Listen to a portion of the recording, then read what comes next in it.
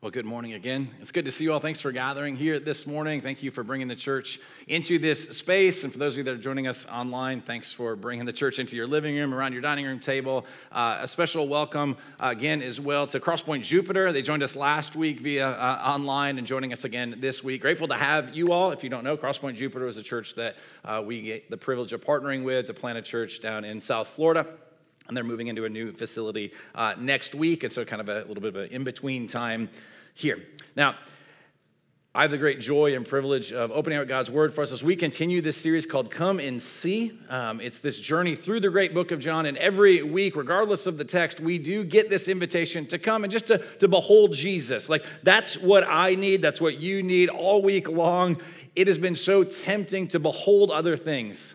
To look at other things, to be tempted by other things. And there's this invitation, just come and to see and to experience Jesus and the grace that he has for us. And so this morning, we're going to finish out chapter 10. In some ways, it really is a continuation of last week as we looked at Jesus as the good shepherd. But there's also going to be some new details and things as Jesus begins to help us see who he is and what he's come to do. So I want to go ahead and read John chapter 10, verses 22 to 42. If you brought a Bible, please turn there to follow along.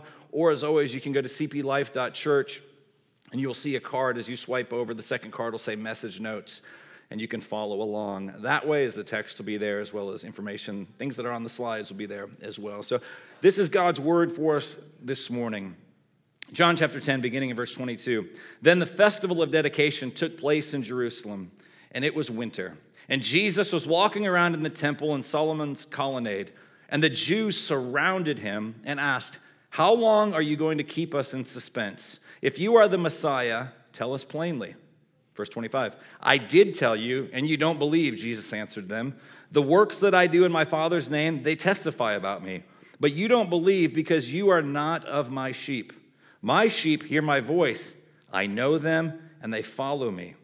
I give them eternal life, and they will never perish. No one will snatch them out of my hand. And my Father who has given them to me is greater than all, and no one is able to snatch them out of the Father's hand. I and the Father are one." Again, the Jews picked up rocks to stone him, and Jesus replied, "I have shown you many good works from the Father, so for which of these works are you stoning me?" "We aren't stoning you for a good work," the Jews answered, "but for blasphemy, because you, being a man, make yourself God." And Jesus answered them, "Isn't it written in your law, 'I said you are gods'? If he called those whom the word of God came to gods, and the scripture cannot be broken, do you say you are blaspheming to the one the Father set apart and sent into the world because I said I am the Son of God? If I'm not doing my Father's works, well, don't believe me. But if I am doing them and you don't believe me, believe the works. This way you will know and understand that the Father is in me and I in the Father." Then they were trying again to seize him, but he eluded their grasp. So he departed again across the Jordan to the place where John had been baptizing earlier, and he remained there.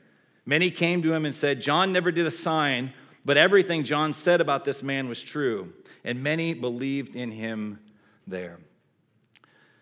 There's a lot in this text in particular as Jesus makes reference to, "I said you are gods," and what is that? And we'll get into that in a few minutes, certainly. But big picture, one of the things that will be helpful is just think about this theme of renewal, that we are people that are in need of renewal. We're in need of renewal like spiritually, emotionally, relationally, physically, like we feel that, all right? Like this week I had made an appointment. I went in to see a physical therapist. He's like, "Whoa, what brings you in?" I'm like, "Well, my foot hurts, my knees hurt, my shoulder hurts," all right? He's like, "Well, you're kind of a mess. You've been like stockpiling that list of things." I'm like, "Yeah, basically." And then I began to describe like, and my shoulder pain, it radiates to my chest. He's like, "You sure you didn't have a heart attack?" I'm like, "Oh gosh, I wasn't worried about that," right? So like all these things that we just live in this broken world. And the reality is like, we are people that are in need of renewal. And what we are finding here in this text is that what is going on culturally is there's a celebration really of renewal. And I'll unpack that more in a moment, but we need to keep that in mind. And what Jesus is going to do is he's going to step into a celebration of renewal, of reconsecration, of dedication, as we hear it early on in these verses. And what he's going to say is, it's great that you're celebrating that. And I'm glad that you're celebrating that. But there is a bigger story. There's something greater and grander that you're invited into. And what he's trying to communicate to the people a couple thousand years ago, he's inviting us to understand so that we as well might experience renewal. So this morning, we're going to look at that need for renewal that we have. And then Jesus gives us this wonderful glimpse, sort of this picture, I would say, of renewal.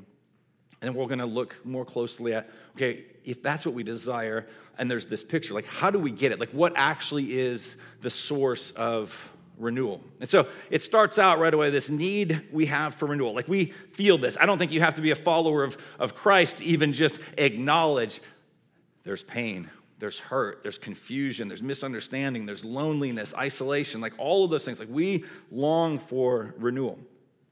And now, one of the things throughout the book of John that hopefully you're picking up on now, if you've been with us for any number of weeks, is that there are details that are given in the text, and they are never by accident. They are highly intentional. And there can be things that we read that if we're not familiar with sort of just culturally what would have been going on, it would be easy to just sort of like blow right past that and be like, okay, let me get to the parts that I really understand. But if we don't understand some of these feasts and festivals and things that are going on, we'll actually miss it. And so we've seen already through the book of John that Jesus is very intentional, like when the Passover comes about and what they're celebrating there and how he connects his story to what's going on. We've looked at things like the Feast of Booths or the Festival of Booths or Tabernacles, and so you'll see some of that. Now, we're here at another place, and this is now a couple months later. It's the winter time, and so there's been some time that has transpired since the middle part of chapter 10 that we looked at and where we find ourselves now. And it tells us right away, it says the festival of dedication took place in Jerusalem and it was winter. And so you have all these people that have gathered. It's the winter months, and so they're in Solomon's colonnade, which would be protected a bit from the weather, a bit from the elements, and it's there that Jesus is teaching. And we need to understand for a moment what that actually was about. Like, what were they celebrating? And so perhaps you're familiar with the festival of dedication. You may not be familiar with it in terms of that term or the Feast of Dedication, but you might know it as this. It's also referred to as Hanukkah, all right? So perhaps you have some familiarity. This is this particular celebration. And I told you it's a celebration really of renewal, specifically centered around the temple, that the temple of God was of utmost importance because the temple is where the presence of God was. It's where God and humanity meet. And so the ultimate renewal that you and I need is like we need to be enjoying the presence of God, to be walking with God, to be invited into his presence. And so for the Jewish people, the temple was of utmost, like it was paramount, it was everything. And so here's what this particular feast celebrates. This actually happened like after the conclusion of what we know as the Old Testament, before the time of Jesus.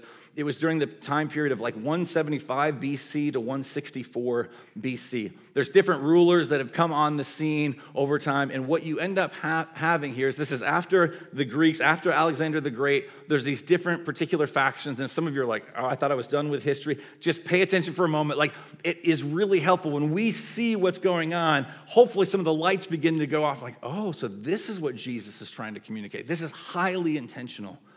And so what you had, it was a celebration around the deliverance of God's people from a particular rule and reign of absolute terror. There was a ruler by the name of Antiochus IV Epiphanes, all right? There's some of the dates. This is where his period of rule. And up until this point, there had been Antiochus III and so on and so forth. Most of the approach of this particular empire, those that were ruling that particular part of the world, though they were of a Hellenistic or Greek mindset and they were trying to bring that sort of culture, most of the rulers up until this point would just say, hey, we're not going to rock the boat. If you've got your own thing, your own temple, your own worship, your own gods, cool, you do that. We just want peace sort of in the empire. But Antiochus IV Epiphanes would have none of it. Like, he shows up on the scene. This guy did not lack for self-esteem, all right? He had coins minted, all right, that looked like this, and on it said, God manifest, and it was a picture of him, bearer of victory, all right? So you know you've got a little bit of a pride issue, a little bit of an ego when you're printing coins, minting coins that have your picture, declaring to the world that you are God in the flesh. And this man who believed himself to be God in the flesh began to rule in such a way that brought absolute devastation to not only God's people, but specifically to the temple. So he began to do and enact certain policies. So for one, he stopped the daily sacrifices in the temple. He would not allow for it to happen. The only sacrifices that he would allow is he would actually bring in, now picture this, into a culture that's kosher, he would bring in pigs, he'd bring in swine, and he'd have them sacrificed on the altar. I mean, this is an absolute abomination to God's people. He also ruled in a way that said, hey, little boys that are born, if they're part of the covenant, they're to be circumcised. He said no circumcision is allowed. So bit by bit, he's trying to destroy and take away the identity of God's people. He would burn, he had copies of the scriptures burned. He wouldn't allow for that. He took a statue of Zeus and brought it not only into the temple, but into the Holy of Holies, the place that only like at a certain time of the year, the high priest was allowed to go into. This place was revered to believe the very presence of God. And he brings in this statue of Zeus. So this guy is not trying to play it neutral, just sort of like kind of walking this line. He has crossed it, and he is making it known very clearly, if anyone runs up against me, I will destroy them. So he's desecrating the temple. Pigs on the altar, Zeus in the Holy of Holies, no sacrifices. The scriptures are being burned. And not just to sensationalize this, but to tell you historically actually what happened. Josephus, who's a historian in that around that time period, records this account. He basically said if somebody would run up against him saying, hey, a new baby boy is born, and they're like, we're not going to listen to Antiochus IV, even though he thinks he's God manifest, we are going to follow our God. We're going to have our son circumcised. We're going to do all of those things that the people would do. If he found out about that, all right, he would not only have the mother killed, he would have the son killed, and he would have the dad crucified while having the son wrapped around his neck there on the cross. Like, that's how gruesome and horrific this man was. No reverence for God, nothing about the kingdom of God, just believes himself to be God manifest. Now, we hear that, right? And it's hard to wrap our minds around that. It's just like horrific. And if you're wondering why there's a festival of dedications, because, we'll talk about this in a moment, there was liberation, like this guy was deposed of. But I think we have to stop and ask ourselves a question, because in this theme of renewal and of what Jesus is doing, and about the temple in particular, it's helpful to know this isn't the first time that the temple's been desecrated. And so if you know the story of God's people, you know there's sin and rebellion, and Babylonians come and they're carried off and the temple is destroyed. But it goes back even further than that. That the original temple of God is the Garden of Eden. Like, go read Genesis 1 and 2. That's the picture. And so even throughout the history of God's people, when they are told to make the tabernacle, and you get all these very detailed instructions, it sort of helped recreate that place of Eden. It's the temple, and then ultimately the physical temple that was built. But it's all about the presence of God. And what do we know from Genesis 1 and 2? Adam and Eve, perfect communion, not only with one another, but with the entire environment, with the animals that are there, and then this communion that they had with God. This walking with God, being in relationship with God, walking with God, cool of the day, like this picture of intimacy and closeness, and the ultimate renewal, like what our hearts are longing for, like that angst and that ache that we feel when sometimes there's just this frustration and we don't know will we ever find any sort of satisfaction. That is that place that Augustine spoke of, like our hearts are restless until they find their rest in God. Like that's what's deep within all of us. We long for the presence of God. And the original desecration of the temple, the presence of God, happened in Genesis 3.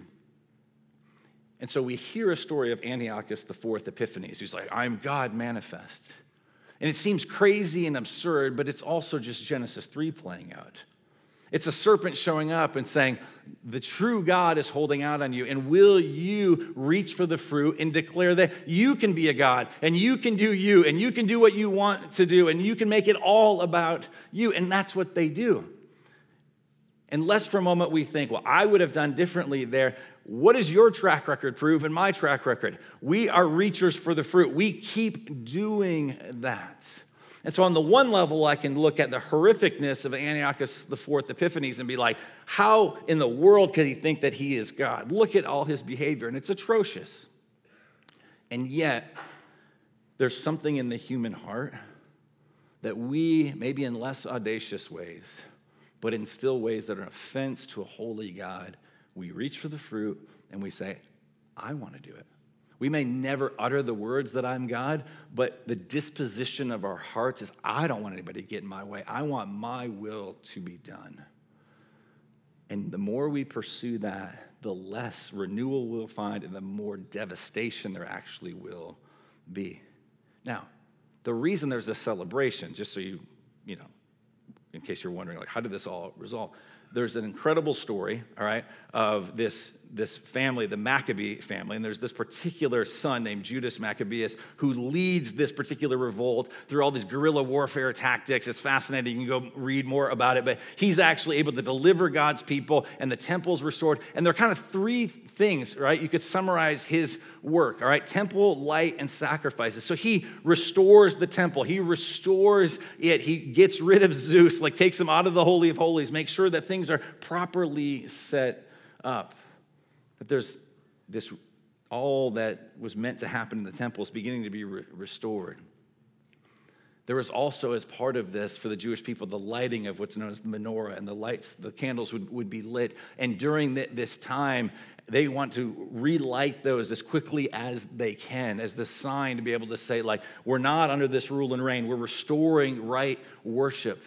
And legend has it that they only had enough oil for one particular night. And so as they're searching for more, they're actually able to see that the candle end up lasting for 8 nights. And so this ties into the Hanukkah celebration, all of that. And then you have sacrifices being restored. Now, at this point, those details, temple, light, sacrifices, there should be some lights on the dashboard that are going off. Like, does this sound like anybody that we know? This is what this text is driving at. Who do we know? Who have we been studying that comes on the scene that says, I'm God manifest. In fact, I am the temple, and you destroy this temple. I'm going to raise it up again in 3 days. Who showed up on the scene and says, I'm the light of the world? And it's not just a miracle that the light would shine with very little oil for 8 days. It's like, I'm the light that never goes out and illuminates everything. Who's the one that shows up and says, yeah, the sacrifices, we're doing away with that because there's the once and for all, behold the Lamb of God who takes away the sins of the world. The good shepherd that would become the sacrifice. Jesus is very intentionally stepping in at this moment in the middle of this feast when these things would have been on the forefront of people's mind. Is there going to be renewal? Is there going to be this work of God? They're celebrating Judas Maccabeus and the temple, the restoration of the temple and the lights and the sacrifice. And it's in this place that Jesus says, God manifests, God has shown up. And there's this new and better story. That was amazing. Praise God for Judas Maccabeus. But there's something so much better. And yet, as I read the text a few moments ago, some believe, as we're told at the end in verse 40 to 42, but most are rejecting him. And so the question becomes, how do we respond to this? Because the response of the people, if we look back at the very beginning, it says the Jews, this is verse 24, the Jews surrounded him. They surround Jesus, and this is very aggressive language. Like this sort of language shows up in sort of the march around Jericho sort of language that's being used here. Like this is not, let's just gather around in a little circle, it'll be fun, we can all circle up together, right? This is not a huddle around Jesus. This is threatening. And what they begin to say to him can be understood a couple of different ways. The text I read says, how long are you going to keep us in suspense? If you're the Messiah, tell us plainly. It can also be translated as this, how long are you going to annoy us? That also can be a legitimate translation of this. You might also see a note in the scriptures there, another translation, how long are you taking away our life?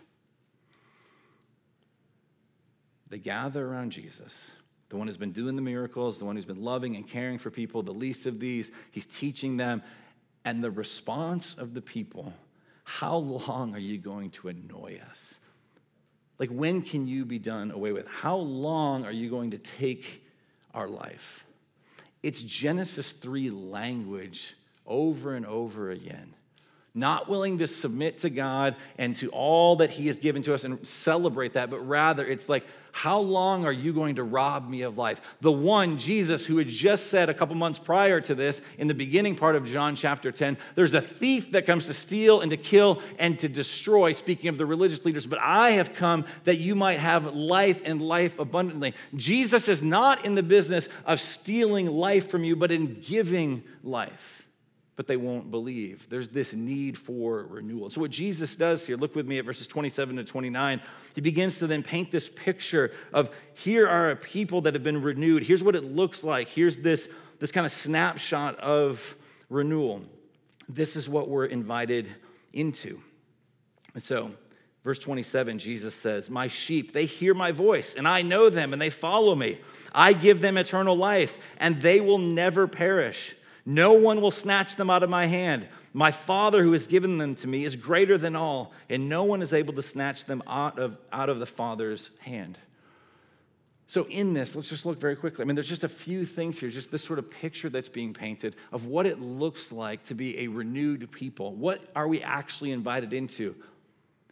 The people that are missing out don't have this. Jesus is like, you're not of my sheep. You are not following me. But those that are, and towards the end of this particular chapter, when it says some believed, this is the life they're invited into. And this is the life you and I are invited into. And so it tells us first, they listen to Jesus' voice. And we looked at this a lot last week, but there is a narrative.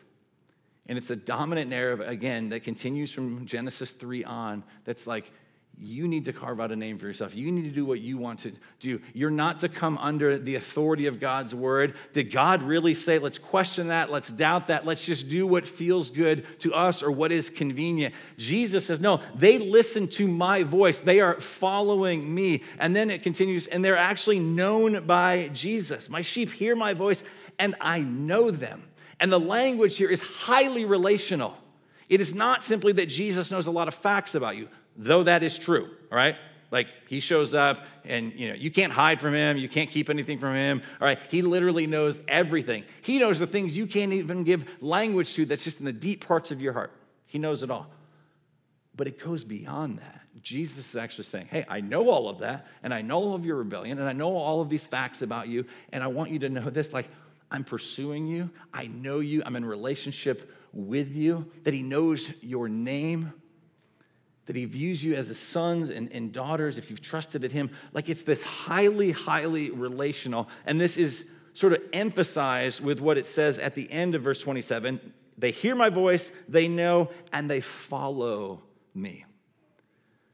The calling of a disciple is to know the rabbi, it's to know the teacher, it's to know the Messiah, and to actually follow him, or another way to talk about it, say, to walk with Jesus. They are walking with Jesus.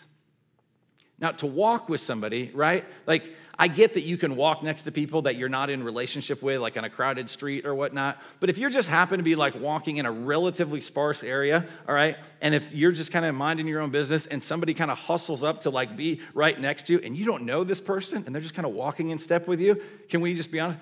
That's weird, right? You're immediately like, I'm going to get my phone out. 911 is on, like, I'm ready to go. Like, who is this person? Like, walking, following, it signifies, again, relationship. Are you being renewed by Jesus? Are you getting to know him as he gets to know you? I mean, it's this just picture of friendship that we're invited into. Like, you walk with your friends. You walk with those that you're in relationship with. And it's a group of people that are following Jesus wherever he goes. To help us think about this, let's talk about omelets for a moment, okay? And so I know this. Apparently, omelets are made with eggs, all right? So I'm great in the kitchen, but that's about as much as I know. Now, this past week, I picked up a new book called Art and Faith and been reading through. This is by an artist named Makoto Fujimura, who's a Japanese-American artist. And one of the things that he talks about is he's trying to get us to understand that it's possible to have the recipe for something, to have the ingredients for something, and not actually produce in the end something that will be satisfying, something that's actually edible, something that would be worth even serving to other people. And so he tells the rather comical story of like, hey, there's a particular chef that he's been following, and apparently this person's well known for their ability to make amazing omelets, all right? And certainly more can go into an omelet than simply eggs, but you can also just make it with that. And he's like, so he speaks of like, hey, I got the computer out, I'm on YouTube, I'm following this guy, I have got the right ingredients, I've got the recipe, but in the end, not actually being able to produce to the same level of the person that he's seeking to follow here. That we can't equate simply knowledge of something or having the ingredients or having the recipe with actually living this out. So he says it this way. He says, but no matter how many times I watch the video or read the recipe, I find it difficult to make a simple omelet the way he does. It's so effortlessly. A recipe for an omelet is as simple as it can get, but information about how to make one does not readily translate into the actual making of the thing. In other words, there is a huge gap between the informational knowing and the actual knowing of making. The same can be applied to theology. There is a huge gap between knowing theological concepts, or what Christians call the gospel, and the actual practice of knowing.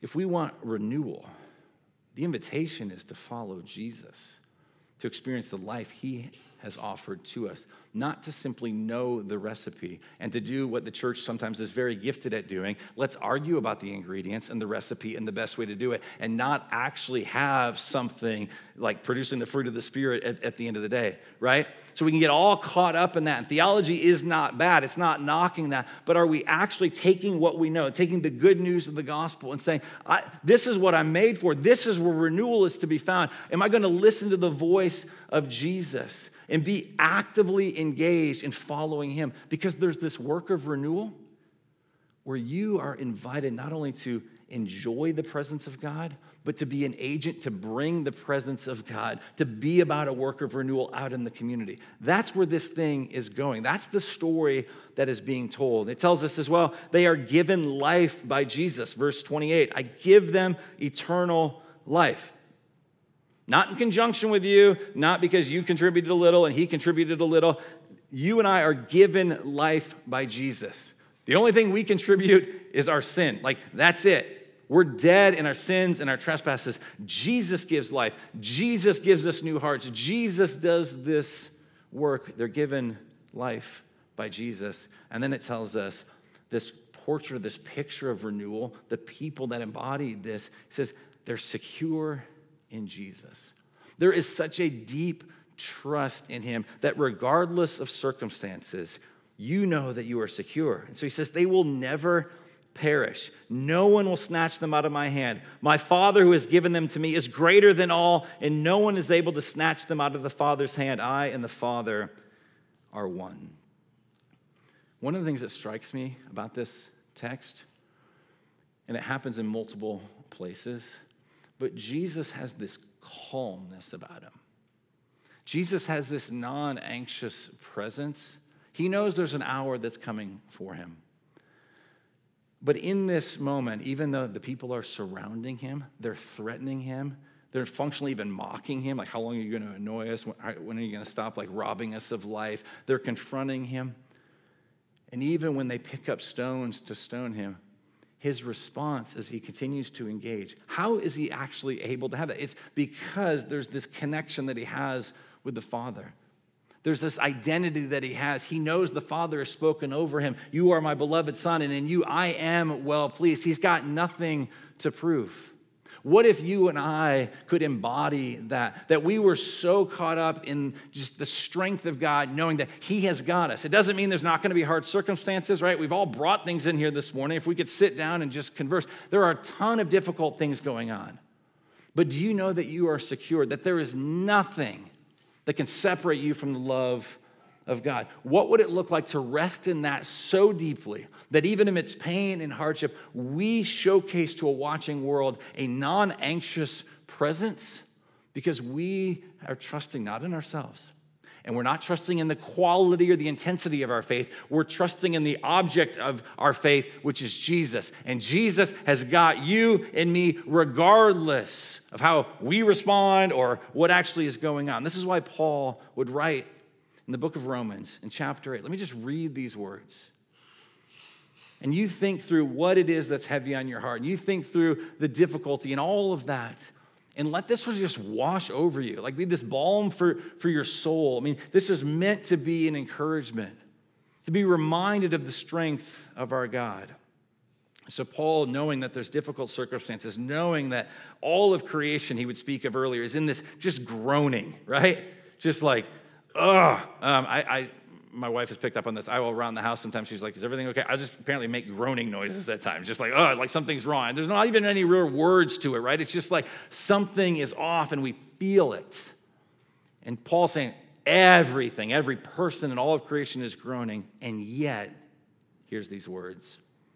What then are we to say about these things? If God is for us, who is against us? He did not even spare his own son, but gave him up for us all. How will he not also with him grant us everything?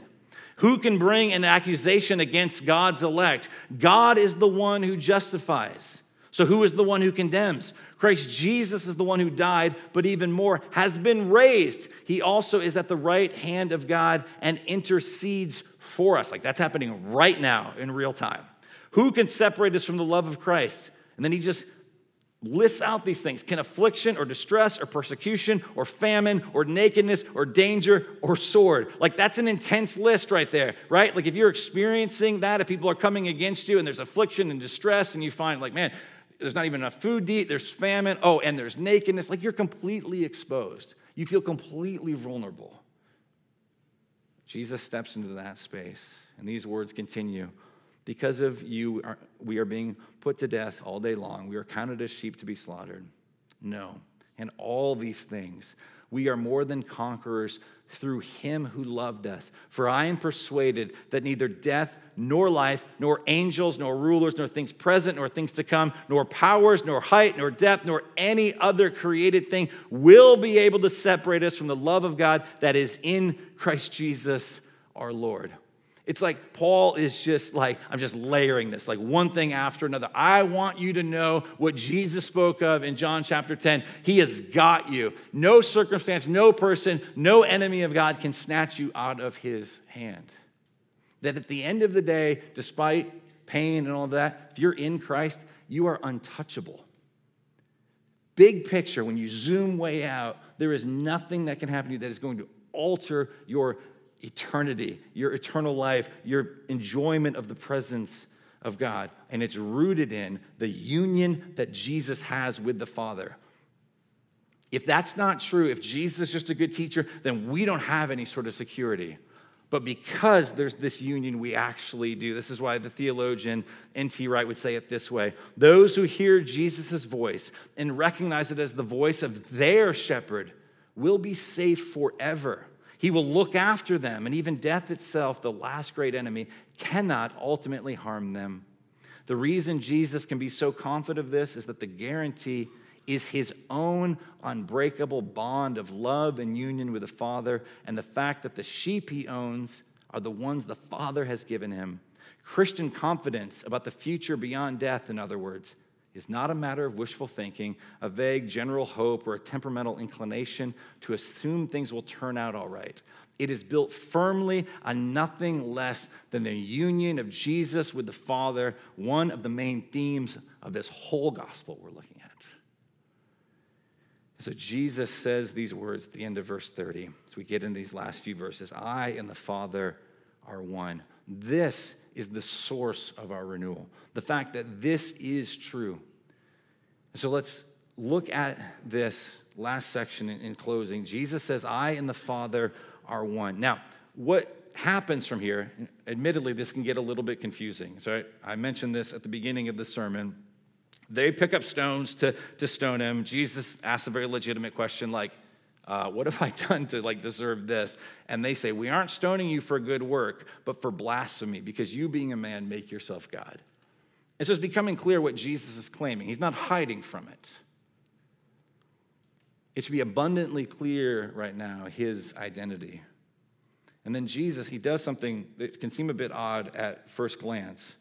He says, verse 34, okay, if we're going to argue about me saying I'm God, he says, isn't it written in your law, I said you are gods? Now, this is a direct quote out of Psalm chapter 82. And if you were to go and read Psalm 82 in its entirety, one of the things you would find is that it is a reference to, and what Jesus makes reference to here, is the people of God being given the law of God. It's Mount Sinai, it's God's presence showing up and delivering the 10 Commandments, delivering the law to God's people. And from there, what actually was meant to happen is that the people were supposed to be given the law of God, all right? And then they were supposed to legitimately, to follow God. They were supposed to enjoy his presence. They were supposed to remember their liberation. They were supposed to remember all that God had done for them. And they were supposed to be a blessing to the whole world. Like, that's the big thing that's happening here. Not just you and I being protected from the fires of hell, as important as that is, but rather we are called to be agents of renewal. Like, God has something for you, and it's more than you simply escaping hell. Like, it's what are you and I actually getting to do to enjoy the presence of God, to be about that work. And Psalm 82 calls them out and says, you have failed miserably. You were given the law, and actually that's what the law does, is it shows us we can't do it. And what Jesus is doing is just there's this argument from the lesser to greater. He's like, hey, if you, imperfect people, were given the law and called to lean into your calling, and God can refer to you as lowercase g gods, meaning you're his representatives here. This is Genesis 1 and 2 stuff again. You're the Imago Dei. If he can refer to you as that, why is it so crazy to think that Jesus who's been sent, Jesus who's done all the miracles, Jesus who's doing everything that they're observing, why is it so crazy for him to say, I'm the Son of God? And so that's the argument that he's building there when he says, isn't it written in your law? I said, you are God's. And he's telling them, if you were to read the whole context, because anytime a verse is referenced, you got to also see the surrounding context. He's saying, you actually haven't lived that out. You're trying to argue with me here. What if you looked for a moment at your need for renewal? What if you saw you were called to be agents of renewal? You were given the law so that you might showcase what it looks like to live under the rule and reign of God who has liberated you. But instead, you continued to reach for the fruit. You continued to fail miserably. The presence of God you have not been enjoying. And yes, Judas Maccabeus came back and you got this together. But guess what? There is something bigger that you need. And there's a clue in here. There's sort of this irony that's taking place when it tells us in verse 36, do you say you are blaspheming to the one the Father set apart and sent into the world? That there's this intentional language being used of set apart or consecrated. If we go back to how this began, there was the desecration of the temple. It was consecrated again. And it was allowed to become like what it was intended to be. That's what's being celebrated. That's in this moment. Jesus is there, right? And he's talking about the fact that he is the one who's been set apart. He is the one who's been consecrated. And in all the things that this great hero of the Jewish faith was able to bring, it ultimately pales in comparison to what we really need. Because the people are still rejecting the true shepherd. To reject the shepherd is to reject the king. And it's to say, I want to be king. And Jesus is saying, you need a way for renewal to be back into what you were created to be. And so I made reference to this, but here's the text, and we looked at this weeks ago, but this is the one story. This all connects. To be set apart and consecrated, it's God's way of communicating to us. Jesus is the temple. Jesus is the place where God and humanity meet. And in John chapter 2, verses 19 to 22, it says, Jesus answered, destroy this temple, and I will raise it up in 3 days. So the Jews said, this temple took 46 years to build, and will you raise it up in 3 days? But he was speaking about the temple of his body. So when he was raised from the dead, his disciples remembered that he had said this, and they believed the scripture and the statement Jesus had made. Jesus, as the true temple, was torn down so that you and I could actually be brought back into the family of God, and that you and I could reclaim what our original purpose and identity was. We weren't meant to just sit back and twiddle our thumbs. Like, God placed Adam and Eve in the garden and said, this is the presence of God. Enjoy this temple, and help expand it and take it further. And though they were not gods, they are made in the image of God, and they were meant to showcase, here's what it looks like when you live under the glorious reign of our King and all the life that it brings. But there'd been rebellion, there's failure, not only for them, but for us. We keep reaching for the fruit. We keep, like an Antiochus Epiphanes, saying like, no, I'm God manifest. I'm going to do what I want to do. And Jesus has to step in and allow himself to be utterly wrecked, destroyed, nailed to a cross to bear our sin and shame, and then to take up his life 3 days later through resurrection and make us resurrection people. And it tells us at the end of this, we're almost through here. I love how it ends. In verses 40 to 42, Jesus moves out. He goes east of Jerusalem, which I believe is the area one should understand as where originally Eden was. He goes east of Eden so that eventually he's going to cross back over the Jordan and he's going to reclaim his people. He's going to do this work. And he goes out there, and it's away from all the religious leaders. It's away from all the power brokers. It's away from all the places of influence. He's not in Jerusalem anymore. He's out in the wilderness. And there, some people, says, believed. Not everyone. The religious leaders are lost. They're thinking they still know best. But there's a few that will submit to him and understand, oh, this is where life is to be found. And many there believed in him. So, church, if that is you, who've come to the end of yourself, realizing the story we've been living for, they're just small stories in comparison to what Christ offers us. And we think about this temple, we'll close with this. Yes, Jesus is the temple, but he's also building something here. And he's building us up into be this holy temple together. Like you may have thought this morning, like I'm just coming to church, but what you need to know is this, like you are part of a movement of God that is meant to showcase the rule and reign of King Jesus. Where everywhere you go, in your neighborhood, in your workplace, at your school, in your friendships, with your family, whatever is happening, you are meant to showcase, here's what it looks like to be one that is following Jesus, walking with Jesus, experiencing his grace when we mess up, time and time again. And Paul writes to the church in Ephesus in Ephesians chapter 2, he says this, so then you are no longer foreigners and strangers, but fellow citizens with the saints, members of God's household, built on the foundation of the apostles and prophets with Christ Jesus himself as the cornerstone. So it's this construction language, Jesus is the cornerstone. In him, the whole building being put together grows into what? A holy temple in the Lord. In him, you are also being built together for God's dwelling in the Spirit. A celebration of the consecration of the temple. Jesus steps in as that new temple, as that perfect temple, and Jesus now is building us up to be this living temple, to be the church that we've been called to be, so that we might be used by God to bring about renewal, not in our strength, but through Christ. And so, church, be encouraged in that. That is your calling. If you ever were wondering, like, hey, what's my purpose in life? What should I do? Like, I don't know the particulars of what job you should do or who you should marry or what you should do. But I do know this. You're called as part of the living temple to showcase, here's what it looks like to live under with glad submission to our King.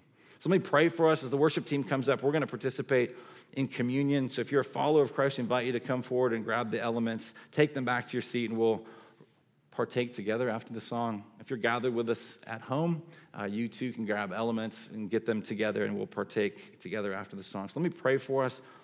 The worship team's going to come up. Let's sing and rejoice together. God, we thank you for the sending of your Son, Jesus. You are that temple that was destroyed and built back up in 3 days. And thank you that we are part of this work of renewal. And so, God, we would pray for our church, that you would use us. God, we think of even this upcoming week with things that will be happening with the Go Kids Bible Club. God, I think of just a very practical way there. How can we love and serve our community? God, would you bring about renewal? God, each person here will leave and will go back to the places you've appointed for them, their workplaces, their neighborhoods, their relationships. God, would you use each one of us as agents of renewal, that we would be so captivated by the renewing work of the gospel that we would want to see more and more people connected to that story. And so, God, I pray that you would do it for your glory and for our great joy. Thank you for the life that you give us. Thank you that we get to celebrate this meal together. We pray these things in Christ's name. Amen.